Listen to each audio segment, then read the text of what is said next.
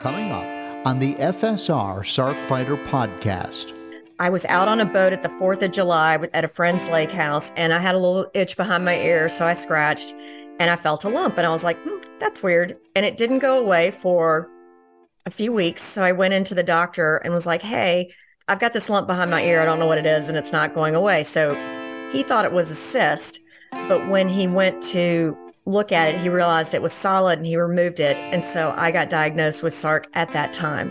Leanne West is a scientist at Georgia Tech, but long ago she made a personal discovery.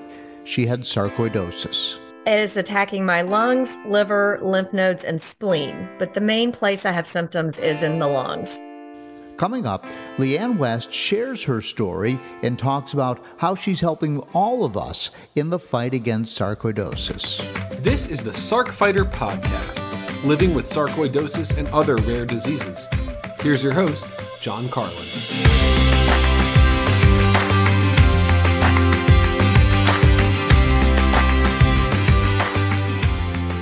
Hello and welcome. This is episode 76 of the FSR Sark Fighter podcast.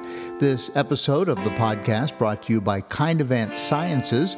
For more information about their Resolve Lung clinical trial, please visit www.sarcoidosistrial.com, and there will be more information and a link in the show notes.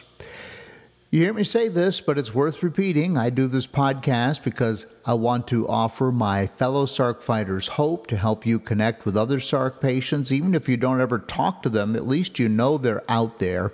Hear their stories, understand how sarcoidosis is affecting their lives, and what I'm trying to do is help paint the landscape so you can navigate through your life, see what you're up against, whether it's the disease, whether it's the medicine, or both, and to be able to just see how other people have made it through and to let you know what you're really up against, and then you can make good decisions as you go through your life. Now, I want to remind everybody that FSR has launched something called the Ignore No More, Act Now, which is Advanced Clinical Trials for Equity in Sarcoidosis campaign.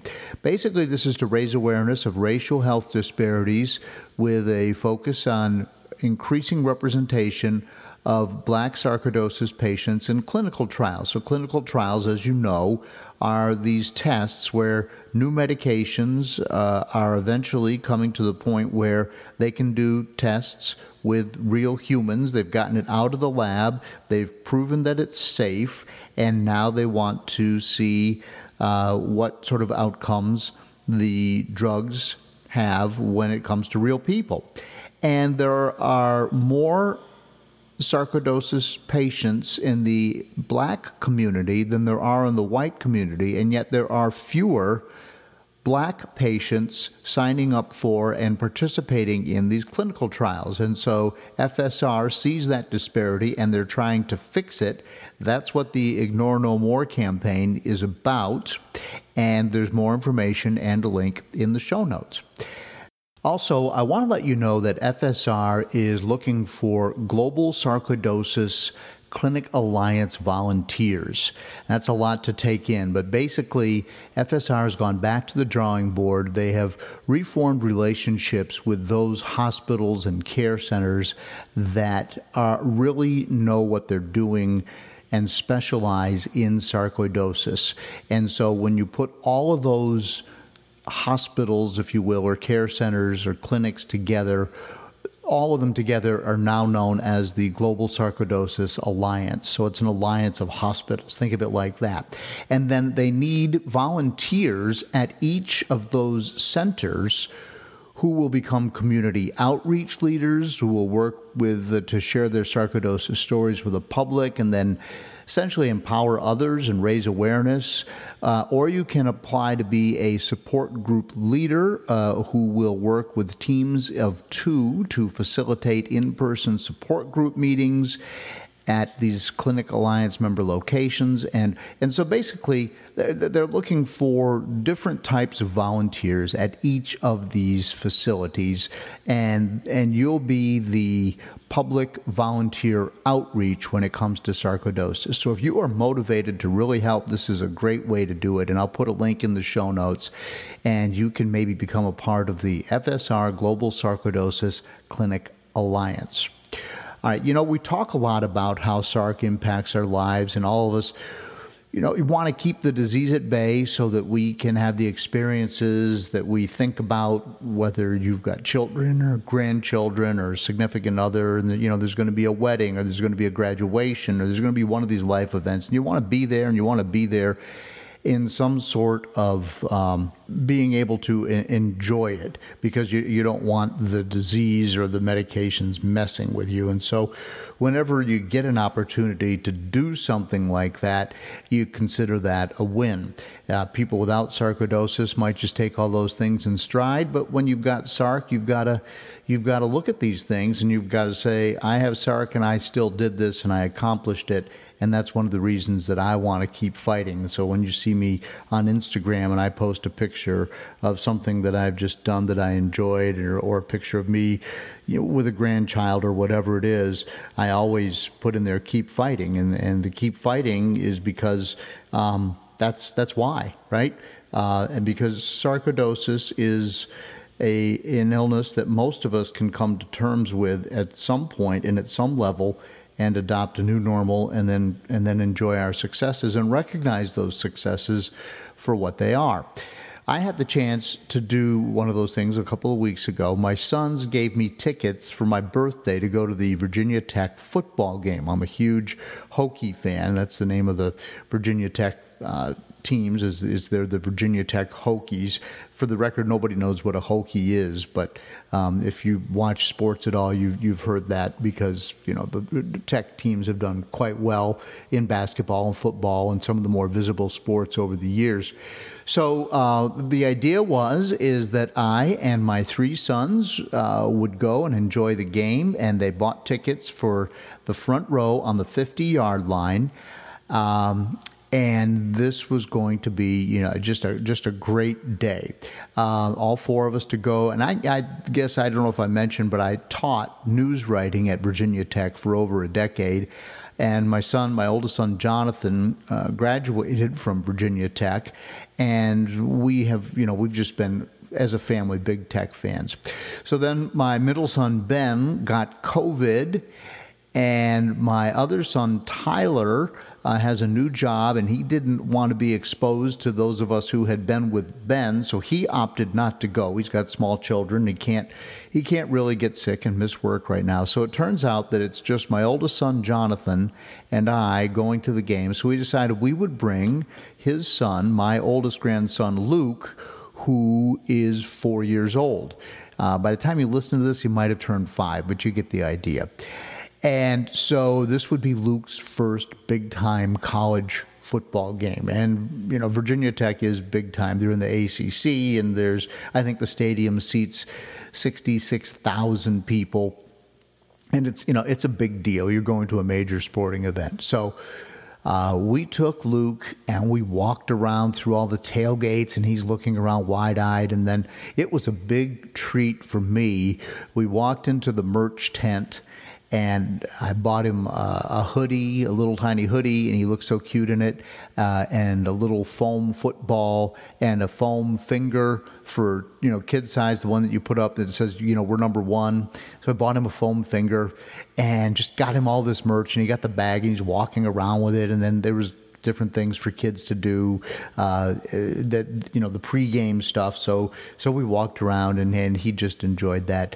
Then we got in the stadium, and it's loud, right? I mean, the band is playing, and the speakers are blaring. And one of the big things that Virginia Tech does is the team runs out to the sounds of the Metallica song, Enter Sandman. And everybody in the stadium gets up and jumps up and down, and that is a Virginia Tech tradition. And it just really gets in your veins, and your heart pounds, and it's just absolutely wonderful. Well, Luke absolutely hated it. It was too loud for him, and he kind of curled up. He's like, "Daddy, I don't like this," and it just got louder and louder. And then one of the things that they do is they have the Corps of Cadets, and right before the game starts, they shoot a cannon, and of course that was loud. But by the end of the first quarter, Luke settled in. He got used to it. And being on the front row, when the band would come by, they would high five everybody reaching over. And so he got high fives. And it turned out to be an amazing day.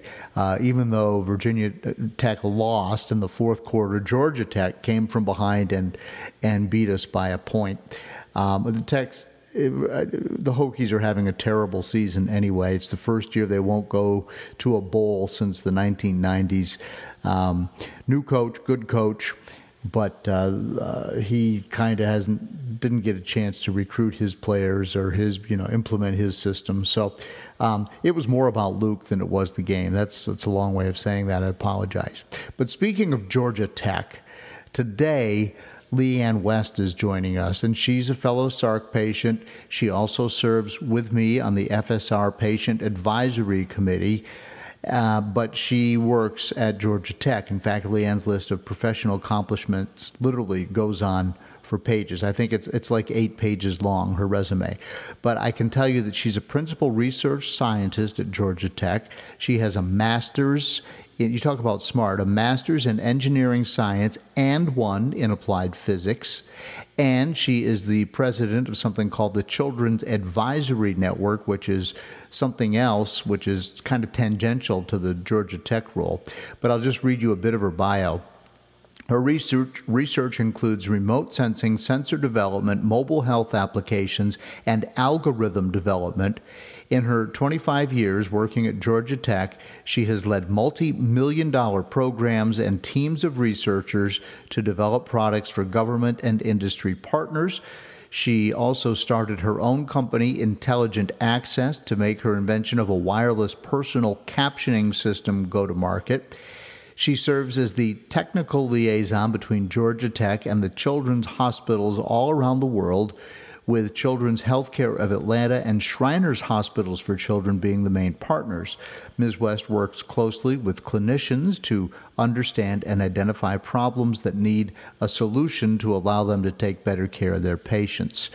And I'll just continue here just briefly, but and this is just literally just scratching the surface of her accolades. Leanne is an expert in patient engagement and serves as the first patient of the International Children's Advisory Network called ICANN that was brought to the U.S. in 2014, and they foster greater global understanding about the importance of pediatric patients and the caregiver voice in healthcare, clinical trials, and research, and recognizing that pediatric patients are the experts when it comes to their healthcare. ICANN gives its members the opportunities to share their stories and experiences in front of big organizations, including the FDA and the CDC, and at national and international conferences, including the International Society for Pediatric Innovation and the American Academy of Pediatrics. So, big-time stuff. And then, as I mentioned, Leanne is a patient advocate for FSR, and she is also on the Speakers Bureau as well. So Leanne goes around the country and talks in non-COVID times about sarcoidosis and lets people know what's going on. And today, she's going to let us know what's going on, and I think you'll want to hear her personal story about dealing with sarcoidosis next here on the FSR Sarc Fighter podcast. I feel like a zombie, just feeding and stumbling.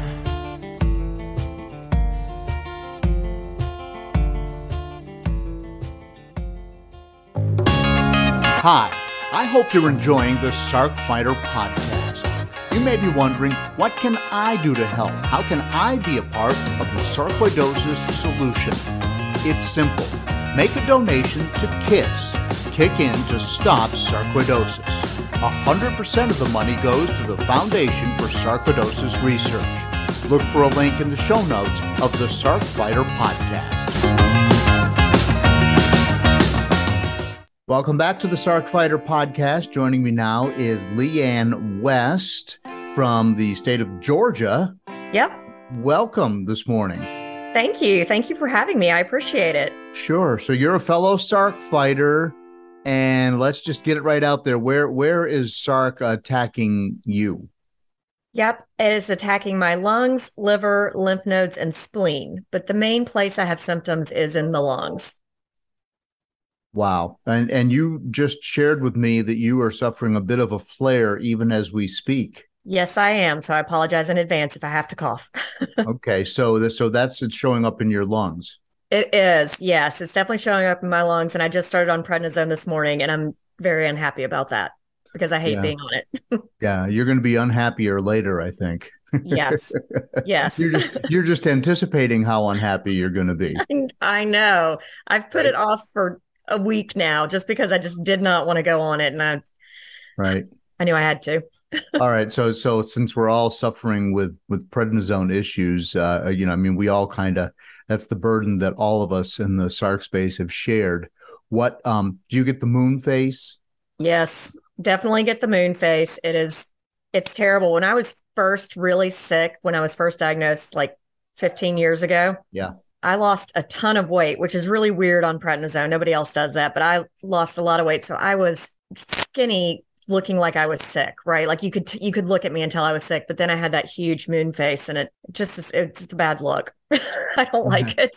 No, it is a bad look. I've got one of these photo frames in the house that just kind of rotates through all the pictures of, the past, whatever I put on there, right? And occasionally a picture will come up when I have my moon face, 2 years. And I look at it and I'm like, oh, I can't even believe I was walking around. I should have just gone to the bedroom and stayed there till it was over. Right. I know. Exactly. It was terrible. And I do a lot of speaking or, in publications at Georgia Tech for some of the work that I do. And it just happened that I had a lot of publications during that time. So I am just the big round face and so many pictures that keep appearing even at Georgia Tech. And I'm like, it's terrible. Yeah, it's just not fair. So you are the principal research scientist, the chief engineer of pediatric technologies at Georgia Institute of Technology, and you are president of the International Children's Advisory Network. Can you unbundle all of that for us so we know who we're listening to? Yeah, definitely. So my job that pays me is chief engineer of pediatric technology at Georgia Tech. And through that role, I coordinate between clinicians, understanding what problems they have in the clinic and things that they would like to do to take better care of their kids. And I put them together with teams at Georgia Tech who I think can solve those problems.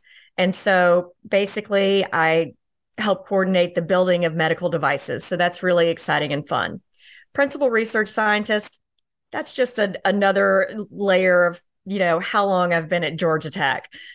Which is a really, really long time. I went to graduate school there and I never left.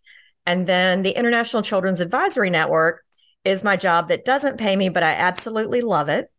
What we do at ICAN is we give kids a platform to share their stories about living with a chronic disease or a medication or a device or just about being a kid. And so we put them in front of conferences to talk. We put them in front of the FDA. We record their videos, and they're all on our website at ican.health. We give them the opportunity to talk with industry and give feedback about educational materials in the healthcare space, or again, medical devices or a drug they might live with, or even look at clinical trials. The protocol before a clinical trial is run, we have our kids give feedback on those to say, I wouldn't do this trial because of X, or yes, that would be okay, or I don't understand this part. Can you make it a little more clear? So our kids are age 8 to 18. And again, probably about 90% live with some sort of medical condition themselves. So I love that part of my job. I feel like, they're all kindred spirits to me. And it's just really great to see them wanting to help, the next kid who comes after them, and also to take back a little bit of control over something that has really controlled their life. Wow. That's That is a lot. So, and I can just see how happy you are when you're talking about that. So obviously it's meaningful work for you. Absolutely. Definitely. Okay. So you're doing all that. And I just have to say that, I'm looking at you, you kindly sent me, your biographical sketch, which is sort of a big resume. And you have done so much. It's like you never have an opportunity to rest, but you're doing all this and you have sarcoidosis. Yep. So let's go back. And you said 15 years ago is when you were first diagnosed. Yeah, it might be 14. I'm trying to think. My child was 5 years old and now he's 19 Okay. when I was diagnosed. And I think that was hard for him because he's only really ever known me as being sick, right? I do love now, though, that he has decided that he wants to do maybe biomedical engineering and or pre-med in college.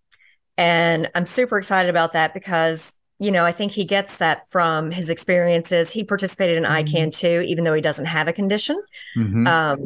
And I think he sees all the different things that I do and thinks it's cool for me to come home and talk about various devices we're building or where they are in the process. So fun things like that.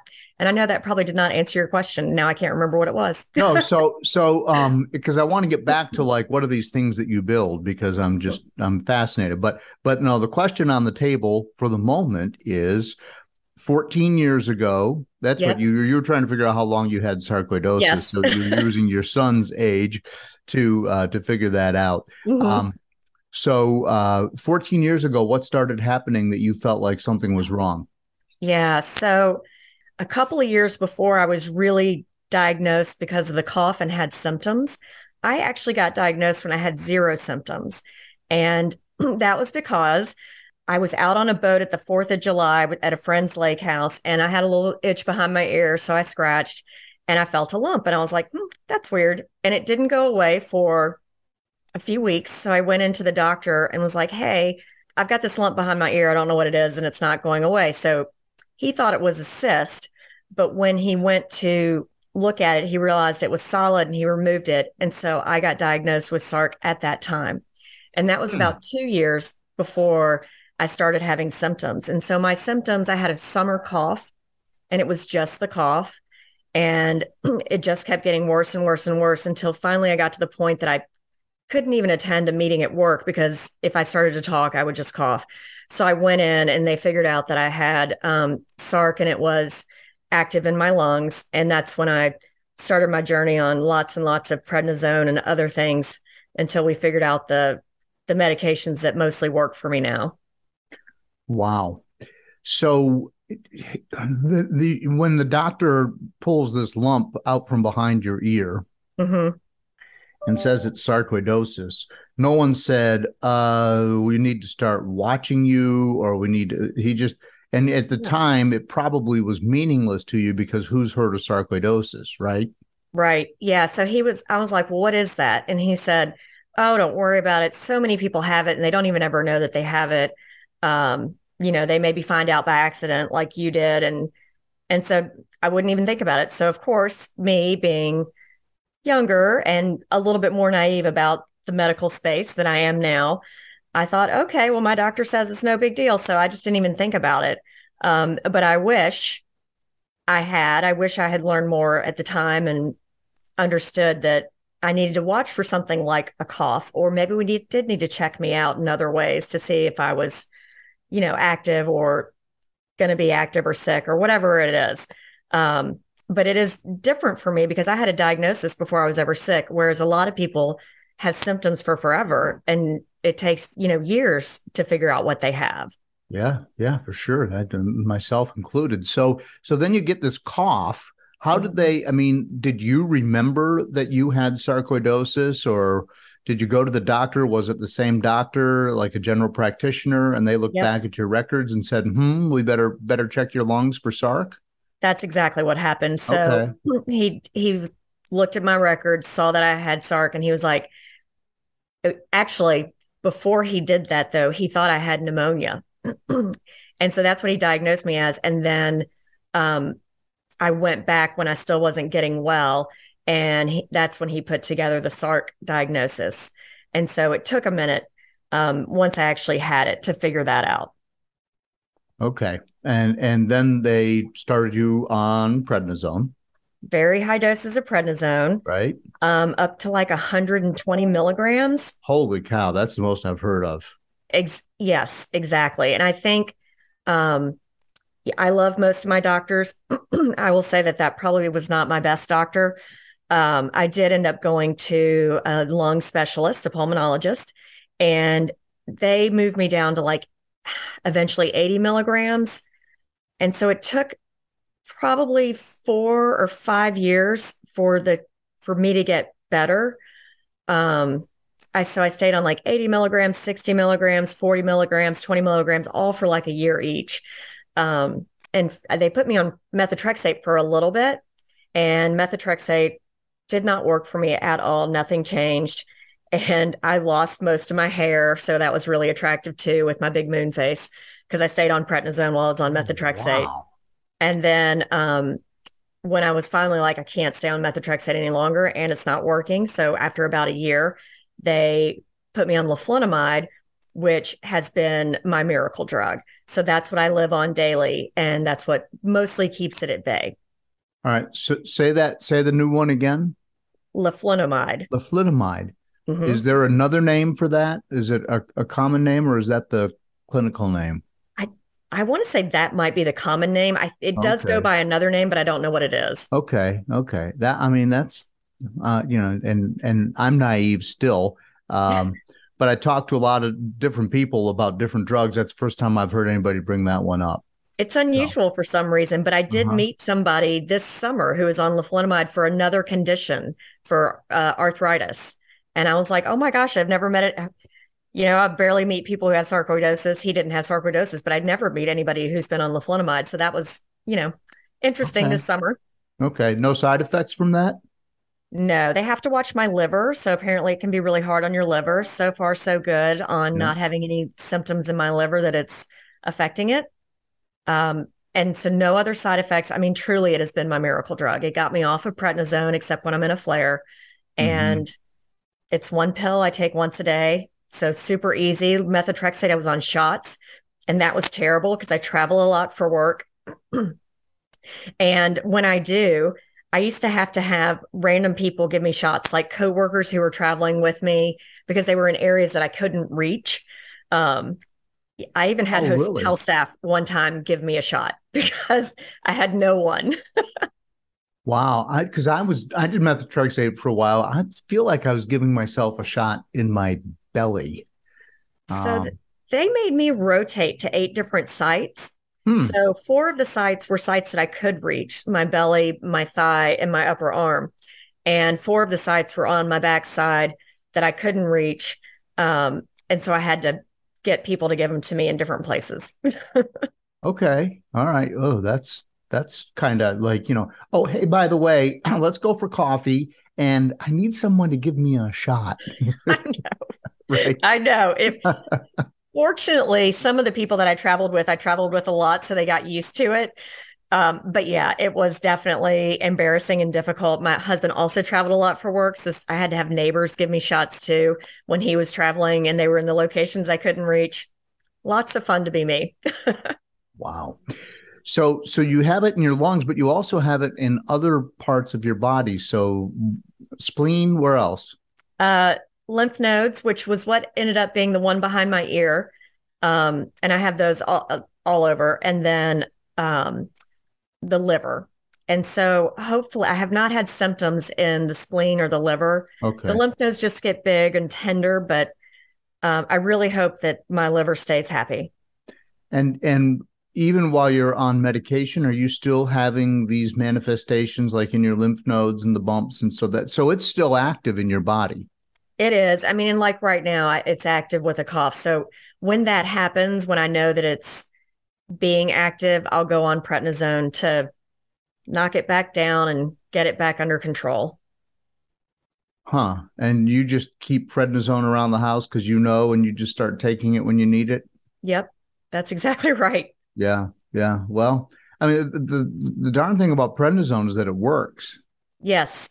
I call it the best worst drug ever Yeah. because it's amazing at how well it works, but it is horrible to be on because of all the side effects. I mean, I've even had cataract surgery and bone loss from prednisone from being on Hmm. it high doses for all of those years. Yeah, that's a big one that Mhm. I went to my doctor because I was on 80 milligrams, and I don't talk to many folks on the podcast who've had as many as No. 80, and you were doing 120. Yeah. But I just said, look, and I don't know if you're active, athletic, runner, walker, any of I those, but walk. you walk. But I Hmm. said, look, I can't be having thinning bones. What if I fall off my bike? You Yeah. know, I I everything, know. everything will Well, break. and it's hard to hear, you're in your 40s and I feel like I'm my grandmother having cataract surgery and being on Boniva. It's crazy. Yeah. Wow. Um, so how do they find it in your liver? They it was either a CT scan or a PET scan, and it's been so long and that was such a terrible time. I can't remember which one it was, but they they did a pretty extensive scan just to see if they could figure out where it was in my organs. Okay, so they were just sort of preemptively looking. They weren't searching for the root cause of a problem then. No, yes, they didn't. It was simply to kind of assess where I was. And where do you go to get treatment? The Cleveland Clinic. Oh, you do. Okay. Yep. So you go to the same place I do then. Oh, okay. Yeah, I yeah, didn't know yeah. you went there. Yeah. Oh, I yeah, yeah. I love them. They are the best hospital. So I live in Atlanta and there's not anyone here who specializes in it that I started going to the Cleveland Clinic, but I'll fly in the night before and have my appointment in the morning and they can do blood work and they get the blood work results back immediately. And if I need to talk to somebody else, I'll go grab somebody else. I mean, they're so efficient there. It's amazing. Yeah, I do the same thing. So you fly in because you're farther away than I am. I drive 7 hours, but you're south of me in Atlanta. So you Yeah. fly to Cleveland. Yep. And I actually, they've got that campus there. The Cleveland Clinic has its own zip code. Did you know that? I did. Yeah. It's so big they have their own zip code, and so they've got multiple hotels on the campus. And we Mhm. always stay at the cheapest one, which is the Holiday Inn. I Which always say at the one, it's connected by a bridge. Like it's just nice. It's right ah there. It's like literally attached to the hospital. okay, I'm going to investigate that. Yeah. Because I take the shuttle, which is ridiculously easy, also. But Hmm. anyway, okay, so. Now we're getting way inside baseball, and the rest of the listeners are like, okay, we don't care, John and Leanne, which hotel you stay at when you go to the Cleveland Clinic. But so they are watching you closely. Do you go once a year, twice a year? Once a year. Once a year. That's where I'm at. Okay. Um, and do you see Dr. Manny, or who do you see? I see Dr. Culver. Dr. Culver. Oh, you got the big dog. There you go. Yes. Yeah, yeah, he's like one of the top sarcoidosis docs in the country. Whenever you talk to folks, so well, good for you, and I hope they keep you straightened out and everything works well from there. Now, you mentioned before that your son has never known you as anything but sick. So, what I'd like to hear from people is how sarcoidosis impacted and changed your life. So what did you do differently? What were you unable to do? How did sarcoidosis invade and change your daily living? Yes. So for about, again, 5 years, I was really sick with the cough while they were trying to get it under control with prednisone and methotrexate and various things. And because of that, my son was 5 when I was diagnosed because of the cough, 3 because of the ear thing. Um, and so I was on all of these drugs. Prednisone is terrible. It kind of makes you really on edge and everything drives you a little bit crazy. And so I apologize to my child all the time. I used to call it my mean mommy drug because he would do something and I would get angry and then I'd be like, oh my gosh, I'm so sorry. Right. Like that's terrible. So that's probably my least favorite thing about prednisone and all of this is that because I'm very much of a chill person. Like I'm very relaxed. It takes a lot to make me angry or anything like that. And it was just terrible when I was on it when he was really little. So I always apologize to him. For those 5 years, I couldn't work as much as I do. I worked part-time and my job was so nice about it and so accommodating and just really, really wonderful to me. So I feel lucky that I worked at a place at Georgia Tech where I worked with people who really understood and helped me with all of that. So that was great. I now work full-time again, as you said, and I kind of almost have two full-time jobs, but which is great. And so I kind of feel now like after getting past those first 5 years where I just had all of the problems and was on those high doses, and then after, getting past bone loss and the cataract surgery and things like that were a manifestation of it,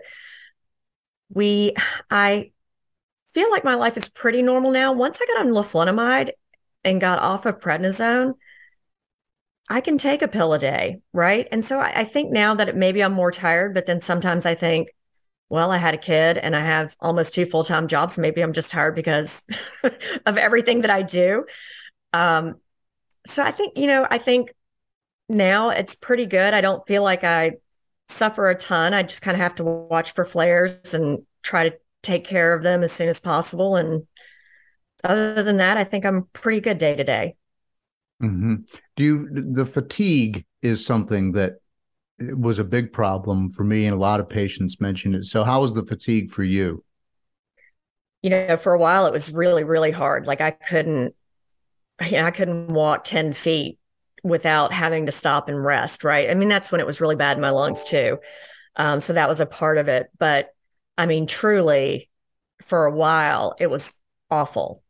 Once I've been on leflunomide and, kind of rejoining the real world, I definitely am still tired all the time, but I, just kind of push through. I mean, there's certain things that if tired is all I'm living with, as opposed to everything that I was going through, great. I can be tired and I'll make it work. Mm-hmm.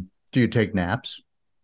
You know what? I've never been a napper. It's really hard for me to nap, but I do sleep a lot at night. Like I definitely need a full 8 hours, if not like 10, and I can sleep 10 hours straight, so I think that sometimes I do get extra sleep that I, desperately need. Mm-hmm. And you mentioned cramping in your feet. Like you knew you had a flare coming on when you had cramping in your feet. Mm-hmm. Can you tell me about that? Yeah. So it's so weird. It was one of those things that I had horrible cramps in my legs. And so this was before I had the bad cough. And it was to the extent that I went to the doctor about it. And they were like, well, here. And they gave me some medication that was supposed to make them not cramp, especially at night, because it was waking me up. So that was terrible. And so I took that. It worked a little bit, not really. But then once I got diagnosed and I got the sarcoid under control, the cramps in my feet and legs went away. And I thought, that's kind of weird. And, since I've lived with this for so long, I've been in a lot of flares. And I have figured out over time that my feet will start cramping before I even get my cough. And again, once I get the flare under control, the cramps in my feet and legs go away. What's the connection? I have no idea. But yeah, so it's always a signal to me. I mean, the cough is very distinctive anyway. If you have sarcoidosis, you know what that cough is compared to something else. But the cramps in my feet are 100% a dead giveaway. And it was weird because I found an online group at Facebook and somebody mentioned cramping in their feet. And I was like, oh my gosh, I have that. It happens every time. And so many people responded that they had it too. Yeah. So I figured out it wasn't that uncommon, but doctors, I don't think even really know that that's a thing, because I'm not sure most of us make the connection.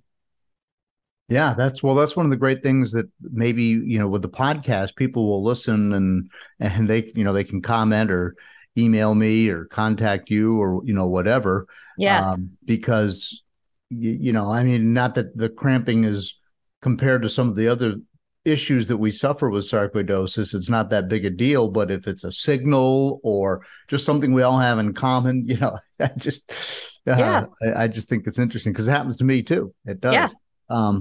And I always attributed it to the fact that I probably rode my bike too far that day, or, Yeah. But it could totally be sarcoidosis related.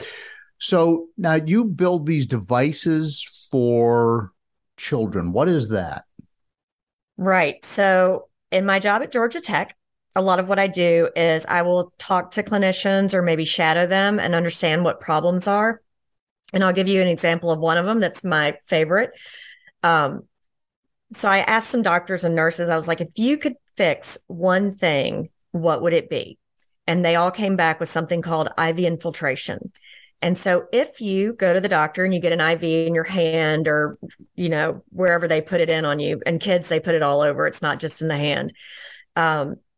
What can happen is if they miss the vein or the vein bursts, which happens a lot in kids and elderly because their veins are much weaker, or if the needle ends up popping through at some point, say because of movement, the liquid in the IV starts going then underneath your skin, wherever your IV is, as opposed to in the vein where it's supposed to go. So that's bad for two reasons. The first is the medication is not going where it's supposed to go. So that's not good.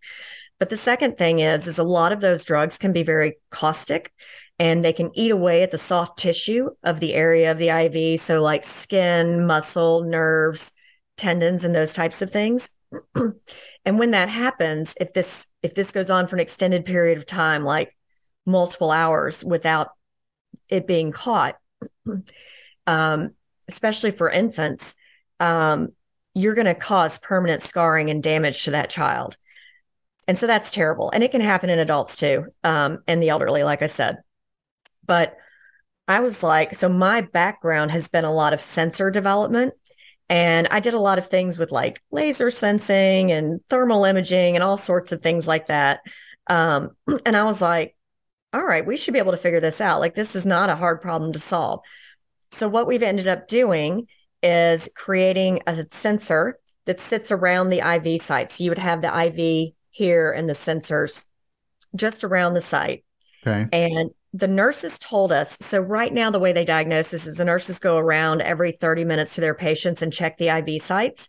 Sometimes when they're busy, they don't get to do that. And so that's when this happens. It also happens during surgery where the IV site might be covered with a sheet for the duration of the surgery. And so those are when bad things happen. So they told us if we could diagnose it or find it within 30 minutes of it happening, then that prevents all of the really bad things from happening. And we're like, all right, that's our goal. Okay. And so we collected data and did a little retrospective study and figured out that we were catching it 2 hours before a nurse was catching it in her 30-minute window. So we were catching it long before she did. They did. And so we're really excited about it. So we're actually, getting ready to do a real clinical trial, getting geared up for that to, help it move along to market. So super exciting. And it's really fun to be able to do things that are going to help people. And again, especially kids. But I have tons of examples if anyone wanted to hear them. Right.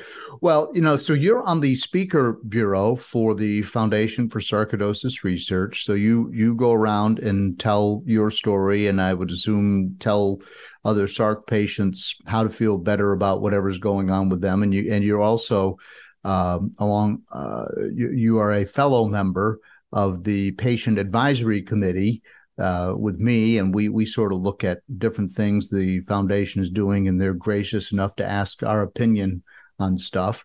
Yep. And so when you go out and you speak, what do you talk about? What do you tell people? So I will tell them about my experiences. I mean, it kind of depends on what the audience is interested in or what kind of questions I get asked. But, one thing I say is with ICAN, so I've been doing ICAN for probably 8 years now, working with them. That's how long they've been in existence. And I was doing that long before I did the Speakers Bureau or the Patient Advisory Council because the foundation hadn't started it back then. It only started a couple of years ago. And I wanted to join because I felt like, I was asking kids to share their stories to help, other people and to help industry understand them and regulators and people like that. And so I felt like, why wouldn't I do the same thing for myself? And that's the reason why I joined it. And I think, from there, we get sent surveys or questions and things. I'll do that. And I also just like sharing, parts of my story that might help somebody else in their journey. And, really helping somebody feel that they're not alone in this. What they're experiencing is not just individual for them. There are other people out there who are going through it. And I think that that's just, it helps. It's comforting to know that you're not alone, because sometimes I think you can feel really alone when you have something that nobody else has even heard of. Mm-hmm. It can be scary, and it's not fun to be sick, and nobody understands what you're going through, what it's like to be on 80 milligrams of prednisone and have the moon face or have cataract surgery at 47. It's just crazy. So I really do it just to, again, help people understand what it's like to be me, but also to relate to other people. And again, help them not feel like they're isolated in their journey. Yeah, I think, that's what I tell folks that the podcast is all about is, I want them to know that there's hope. And I would expect that when you were mired in that 5 years of high doses of prednisone, you thought you were never going to come out the other side. That is definitely true. And, that's difficult. I mean, I am a generally like naturally happy person. Things don't really get to me, but during that time, I definitely was not. I definitely dealt with some depression. In hindsight, I recognize now what all I was going through. It's really, really difficult when you have no idea what's going on. And even your doctors, to some degree, like here in Atlanta, the reason I went to the Cleveland Clinic is because my doctors here were like, you need to go see a specialist. Like, we can help you, but we can't really help you like you need to be helped. It's hard to go through for sure. Mm-hmm. Mm-hmm. Did you ever go to counseling? I did not. It was one of those things that truly it was more of an in hindsight, I got what was happening, because even at the time when I would like cry at nothing, I felt like I was like, well, is this sarc in my brain? Because it can go anywhere, right? Is it, is something affecting me there? Or is it one of the medications I'm on? So I just didn't really recognize it as depression. In hindsight, I know that that's what it is. Mm-hmm. Yeah. It was hard for me to accept the fact that I needed to go talk to somebody, but it did help. I mean, just sit down and have the person walk you through, why you're feeling. You could sort of see when you say it out loud that some of your feelings are irrational. Yeah. And then when you kind of say it yourself, you're like, God, yeah, okay, that's, I'm making this stuff up. Or I'm feeling worse about it than I should, or I'm overreacting to a given situation. And when you can see it, you I don't know, it made me feel better about things. Yeah. So we got a couple of minutes left here. What would be your final message to put out there to SARC patients as they're trying to navigate their own course? Wow. I would say, hang in there. Hopefully it's not going to be as bad as you think it is. You'll eventually find that treatment that works. Truly, leflunomide was my miracle drug, so maybe that'll help somebody out there. I think, you're not alone. There are other people out there. Try to find some. It helps. I've found 2 people in Atlanta now through the Foundation for Sarcoidosis Research. And now I have lunches or dinners with them, and it's just good to be able to talk to somebody. And so there are other people around, even if you don't know them yet, and maybe join something like FSR to help you locate other people. It really helped me to be able to find people like me. Definitely. So hang in there. Awesome. Leanne, thanks for joining me on the podcast. Yeah, absolutely. Thank you for having me. I appreciate it. A zombie, just feeding and stumbling. Thank you so much, Leanne, for sharing your story and for taking the time out of your amazingly busy and successful schedule to share your story with us. And thank you for helping all of us by being a volunteer with FSR and being on the Speakers Bureau. And also on the Patient Advisory Committee, where we help be the patient's voice when the board of directors is trying to make a decision on various things that have to happen with FSR and the treatment of sarcoidosis. I want to remind everybody the official Sarcfighter song is called Zombie by Mark Steyer and his band The White Hot Lizards. Mark's a fellow Sarcfighter. You can hear it back in episode 12, the story behind those lyrics. We release the Sarcfighter podcast every other Monday, and once again, as I am speaking today, my trusty boxer Dougal is curled up in the chair in my little studio here. Dougal makes my life so much better. Don't forget to follow Sarcfighter on social media, including Facebook and Instagram. I'm even on Peloton as Sarcfighter if you work out on the Peloton. And also my cycling blog called Carlin the Cyclist does have a section called Cycling with Sarcoidosis. The backstory to the founding of the Foundation for Sarcoidosis Research is episode 11 with Andrea and Redding Wilson, husband and wife. Andrea has sarcoidosis, and they started the organization at their kitchen table over 20 years ago. If you're new here and you just want to know what sarcoidosis is, listen to episode 2 with Dr. Simon Hart. My story is episode 1, tell you all about how sarcoidosis showed up in my life. And if you are interested in the podcast, or if you just like it or don't like it, send me an email, carlinagency@gmail.com. There's a link in the show notes. Also, follow the Sarcfighter, as I said, on Instagram and Facebook. I appreciate your interest in the Sarcfighter podcast. It helps me reach more people and grow the show if you share it on your social media. So if you like the FSR Sarcfighter podcast, share it, or better yet, just tell one other person about it. It really helps us all spread the word and do more good and help raise the image, not the image, but the knowledge that sarcoidosis exists.